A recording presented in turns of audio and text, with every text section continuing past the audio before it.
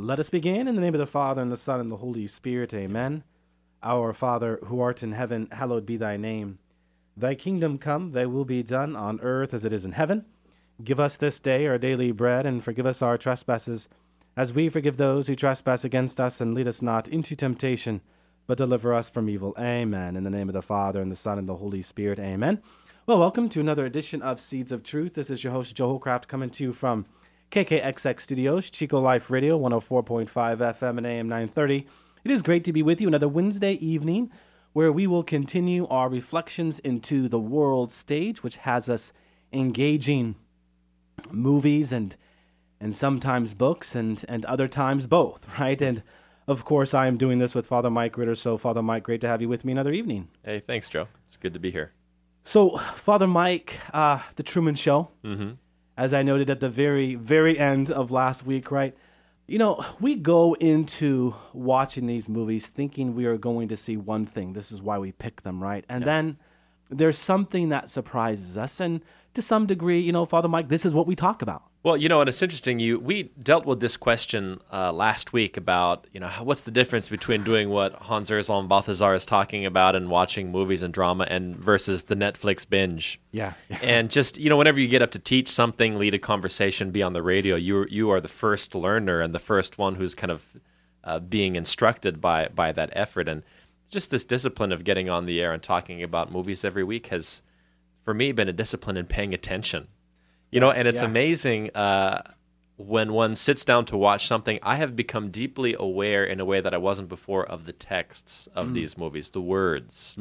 This was poignant for me in a particular way with Murder on the Orient Express. Yes. You know, we're in the theater, and I'm just like, wow, this is rich what's being said.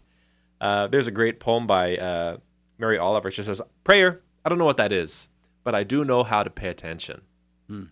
And probably the most striking thing for me, just as a man and as one who enjoys cinema, who watches movies or watches something most days, is it's really been an exercise in just prayerful, reflective attention. And I think that discipline emerging in myself has been a pleasant surprise that's been a fruit of this kind of group reflection that we've been doing, you and I and our listeners. Yeah, you know, Father Mike, I have to interject. I want to promise our listening audience that we did not talk about beforehand what I talked about yesterday, because what you just said is a lot of what I talked about yesterday as I was reflecting in the book of Genesis. Yes, so I have to interject and say, I promise to you, right, and this is a plug for my study on the book of Genesis. Now, shameless. But yeah, but no, I have to say, you know, we did not talk about this at all, and yet the very thing I was talking about yesterday was because God is attentive to the details, right? We ought to be attentive to the details, and certainly in prayer, first and foremost. So that, just as a discipline and as an overarching thing, has probably been the most striking, not specific to the Truman Show, but just to this whole endeavor. I think what this movie broke open for me, the very striking realization was that the whole premise of the movie, it's just not so far removed from movies, actors, life, that this question of what is real and how we kind of prop people up and kind of consume them for our own enjoyment. Right, and then when we're done, we kind of toss them aside. And so I thought, watching this movie, which kind of begs the question, what is real life? You know, and this kind of consumer culture that we have, I thought, man, is this not poking at a place, at a kind of a tender place for us? Yes. Yeah, and it's interesting, you use the word consume. Where does that word come from? Consumere, to eat up, to use up, and waste. Yeah. And waste. And we do that. We eat and waste people. And I thought, even look at Hollywood and our obsession with tabloid type stuff. And we do, the Truman Show is a wonderful allegory, I guess, not only for Christianity, but just for what our culture does to people. We create kind of this false identity, false world. We prop people up. We just eat the details of their lives. We turn them into kind of freaky people, and then we call them freaks and throw them away. Yeah. You were talking about Michael Jackson before. Yeah. Right? I mean, in a sense, there was such a fascination. His whole life became this strange spectacle that was bought and sold, and then he was condemned for it and thrown out. and we reduce them to what they can provide for us and our own doing, if you will. We forget that they are human beings. Yes. No, we live here in Chico, California, and which is, of course, home to Chico State, a very well-known party school. And so on Thursday, Friday, Saturday nights, we have these bikers out, and they bike around the city of Chico with these carriages in the back that help people get home, right? And there's one particular biker who loves to blare Michael Jackson. And so if you are a resident of Chico, California, you are reminded of Michael Jackson all the time. And it's really interesting because as you were talking about Michael Jackson earlier, I was made to think about this biker and how even recently, Father Mike, I was encouraged to think about who Michael Jackson was as a person. Mea culpa. Yeah. I too, growing up, just used up, Michael Jackson. I loved his music. I used to be into pop dancing, believe it or not, right? Yeah. Now, this is great. I grew up loving Michael Jackson, too. Yes, we're going to have to do a whole program devoted to Michael Jackson. Yeah. But we lose the dignity, the identity, the real life of the person. They become this kind of public thing. Yep. And this is really the arc of the Truman Show, and the kind of it does point to the tragedy of this situation when what von Balthasar calls the human need to reflect upon itself on the stage, when it becomes perverse, and it becomes a consumption of people rather than a call to critical reflection and really conversion. Amen to that. So as you've highlighted, Father Mike, the premise of the film is that, of course, Truman Burbank, this is his name, played by Jim Carrey, has spent his entire life on television, and for all intents and purposes, he never knew about it. Okay, so adopted by a media corporation after his parents contracted to give him up, Truman, in the end, is a victim to this vast hoax, if you will, okay? All his friends and family are actors. His life really is circumscribed by a vast dome, which, oh, by the way, when you translate the Hebrew word for heaven, the image there is canopy or dome, and don't think that fell far from Peter Weir, who is the director of The Truman Show. Yeah. So, again, his life is circumscribed by this vast domed-shaped soundstage built just to house the cast. And from the cinematography, Father Mike, it really is a fascinating thing to just kind of take a step back and be entertained. But to engage the movie for sure, as we are, very important. So, again, we have this dome-shaped soundstage built to house the cast, to house the crew, and even the special effects, which certainly come to play with the sun, the moon, and the weather. If you're looking for effects, you're definitely going to get it in this movie. Right. Ultimately, Truman Burbank's every move is tracked. And choreographed, everything. Yes, and broadcasted worldwide to billions of viewers under the careful direction of a man by the name of Christoph, played by Ed Harris. I'm a big fan of Ed Harris, so I love that aspect. The kind of interplay between Jim Carrey and Ed Harris by itself, I thought was most fascinating. And and he's great for the role. He's got such an intense face. He does, yeah, he does. So really the story, Father Mike, turns on Truman's slow discovery of this fact, the fact that he is on this stage. Here we are talking about the stage, right? And the way in which he tries to learn the truth of his existence, defy whoever is controlling things, and really break out of his little world. All right, so in many ways, in this breakthrough, it is, hilariously funny, profoundly engaging, but also, I think, deeply moving. Now, Christoph calls himself, and I think here is where we really get into the allegory, Father Mike. Christoph calls himself the creator of The Truman Show. He repels us with the staggering hubris of a creature attempting to make himself God. Cue the sun, right? I mean, so there's some dramatic language in this movie that really draws out this godlike figure. He is a reminder in many ways, Father Mike, of the old saying that the devil counterfeits God.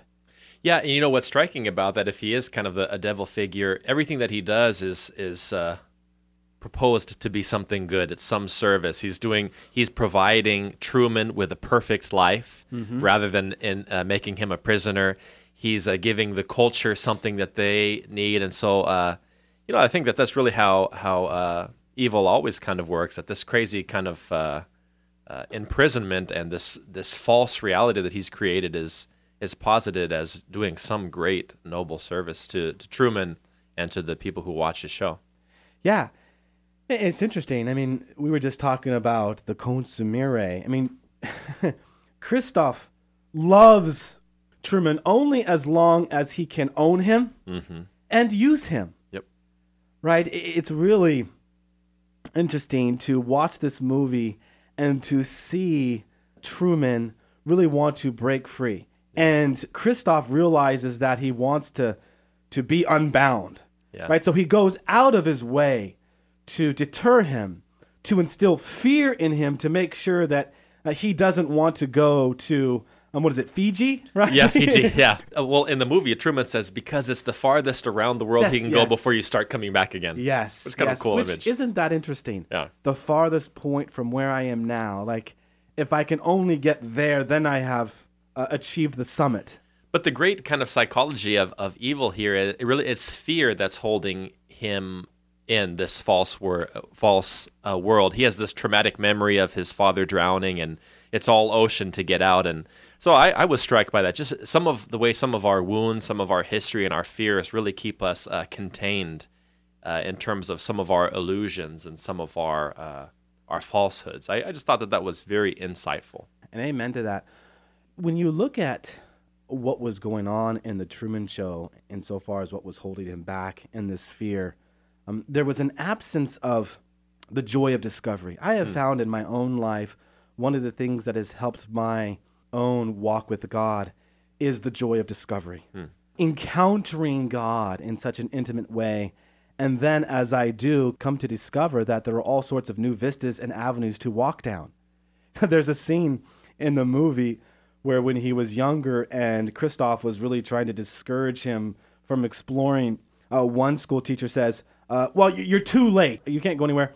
It's all been discovered. Yeah. Like, it's all been discovered. That line, as much as any other line, really gripped me because I thought, no, it's the opposite. Yeah. God is inexhaustible. Yeah. There's always something more. God is the always more, right? Yeah. And here you've got this school teacher saying, it's all been discovered.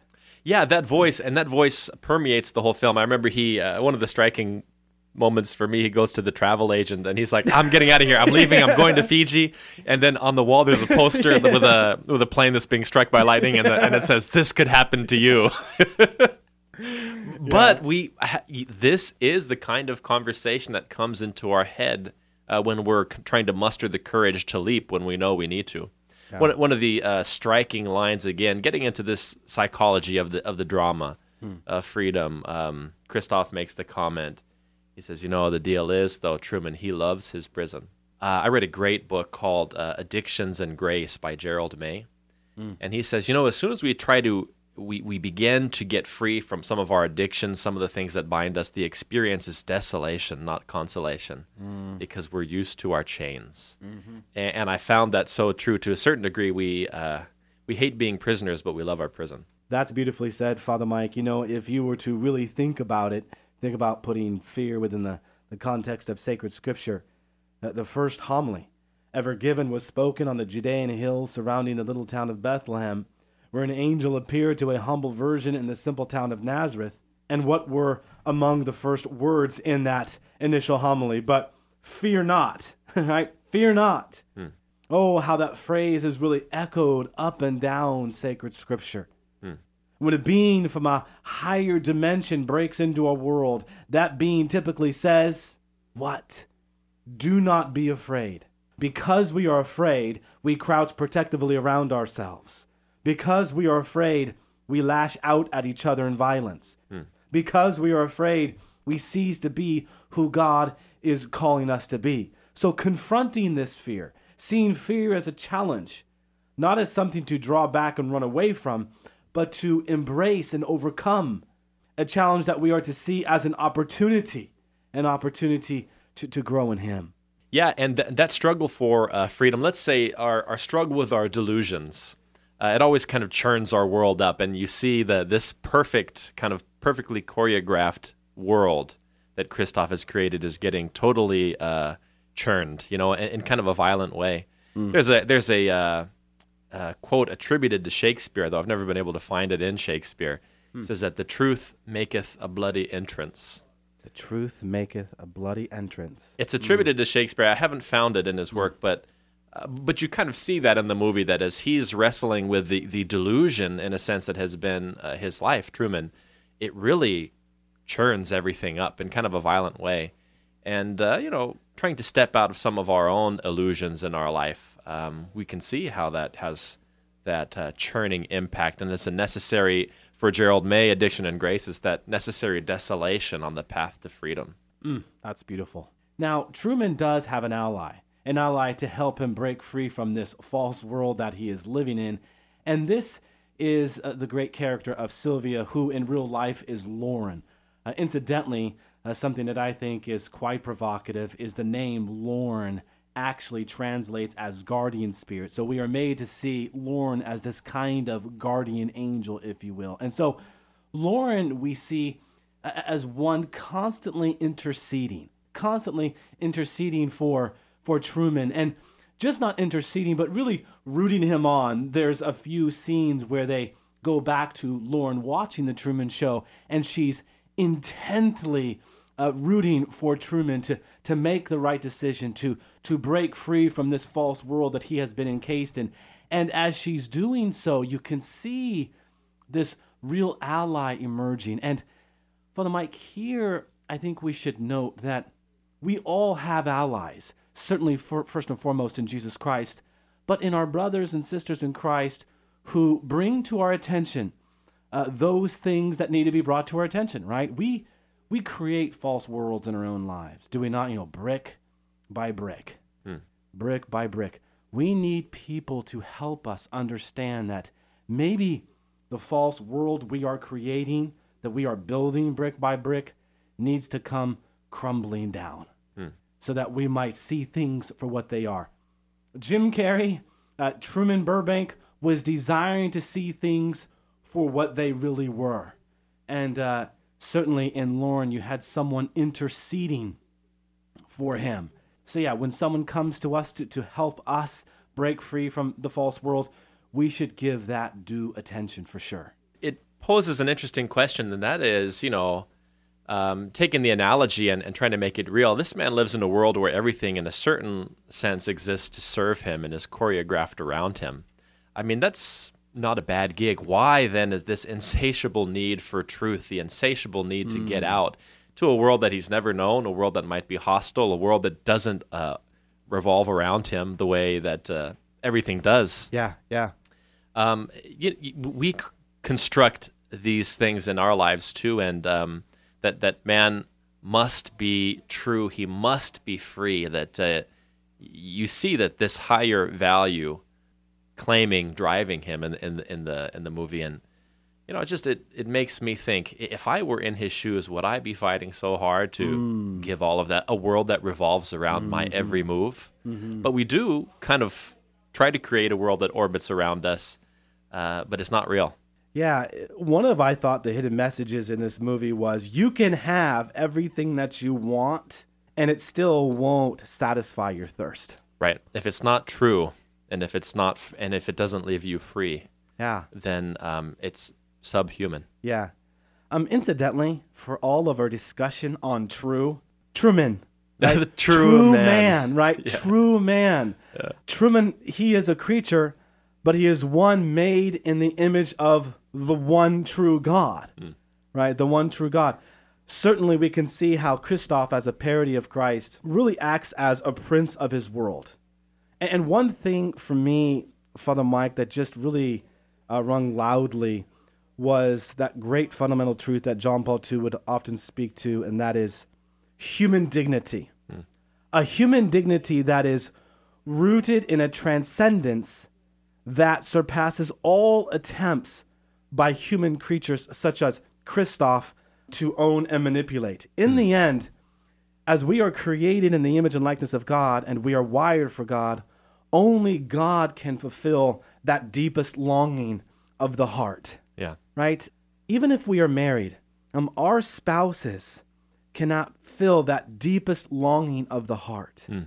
There's a reason why we all have to pass through that loneliness, right? Because in the end, it's there where we discover that we are made for something more. Loneliness does not have the last word, Yeah. right? No, we are made for God, and as such, we are made to be in communion with other, which of course includes God himself. Right. Henry Nouwen speaks of loneliness as a sacred emptiness, that a lot of times we feel lonely and we say something's wrong with me, something's missing from me, rather than discovering something positive, and that is an emptiness which is really a radical capacity for God, a sacred space that must be kept empty so that God can dwell there. And again, what becomes violent and what becomes consumerism is on display in this movie. We see that everybody, 24 hours a day, is completely immersed in this man's fake life. Yeah. There's one line in the movie where they say, people leave him on all night because it's consoling. Yeah. And they're just watching this man sleeping. But how loneliness can drive us to this kind of delusion or this kind of violent clinging to unreality. Yeah. Instead of discovering in what we experience as pain a radical capacity to meet and to be with, to be for others, principally to meet, to be with, to be for God. Yeah. Yeah, one of the distinct features of this movie is these scenes where you have people from all over the world locked into the Truman Show. Oh, yeah, and when the show goes off air for the first time in 10,000 something days, it's like the world is shattered. It's shattered. Yeah. Maybe Truman isn't living a free life, but the world isn't free either. Well, and this goes back to what we were saying from the outset. How we have already kind of created a world where this rings true. And what I would say is loneliness is God's gift that is meant to drive us out of ourselves in freedom into engagement with others. And the great trick or the great perversion of that is that it turns me in on myself and totally ties me up in knots. Yeah. And we don't have to look much beyond ourselves to see that dome that we have built and some of the falsehoods that we build around our loneliness. Yeah, and what are those falsehoods but the bricks I was talking about earlier, right? We have to identify those bricks. We have to identify those falsehoods if we are going to be free. And these are very unique for each and every one of us as we begin to seek what that freedom looks like. If we are truly going to be open to other, we have to identify those falsehoods. We have to identify those bricks so that we can then remove them, right? So as to be free as we ought. And where would we be without this deep, driving need to connect with others, to reach out, to connect with God? That this is God's great gift, God's great impetus to a selfishness, self-giving relationship. Loneliness is not something wrong with us. It's a capacity for something great. If we don't attend it properly, it can become very destructive. But it's not ungraced. That's beautifully said. We hear Christoph say, and really he's echoing Carl Sagan when he says this, but to Truman, this is all there is, or ever was, or ever will be.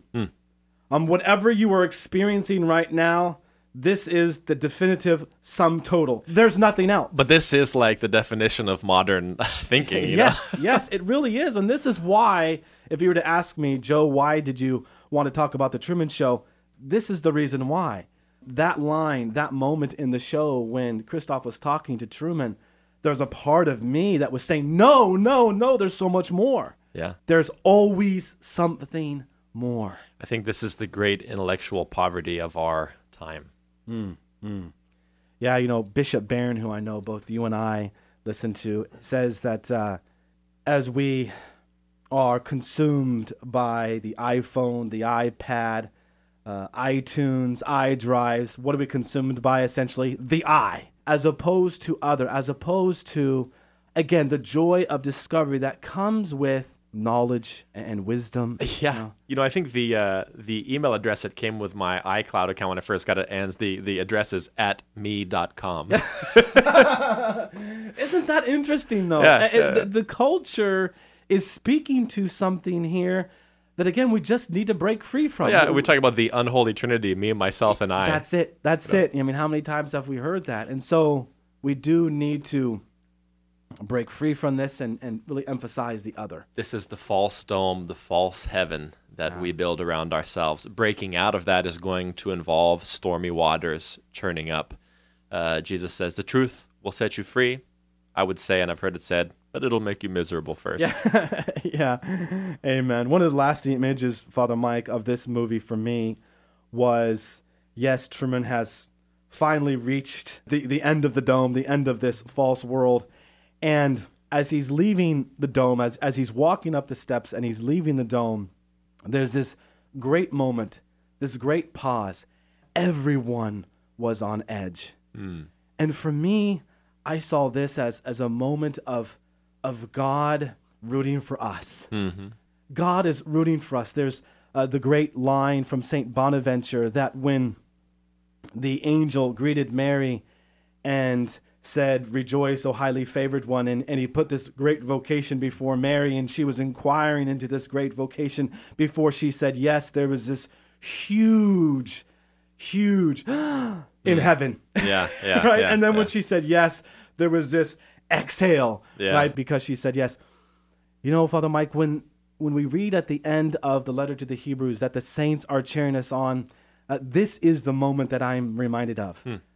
To every decision we make, the saints are, you can do it, you can do it. You know, you can break free from these chains. You can break free from the false world that you live in. You can break free from the loneliness. And we just have to make that decision. Yeah. And to do so is life-giving.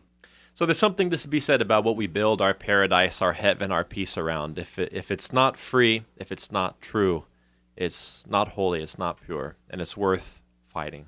It's worth struggling. Amen. Father Mike, can you close us with a word of prayer? Lord God, you call us to peace, to freedom, to truth in our lives as we struggle to follow you. We ask for your blessing. We ask for strength, for peace and grace. The Father, the Son, and the Holy Spirit. Amen. Amen.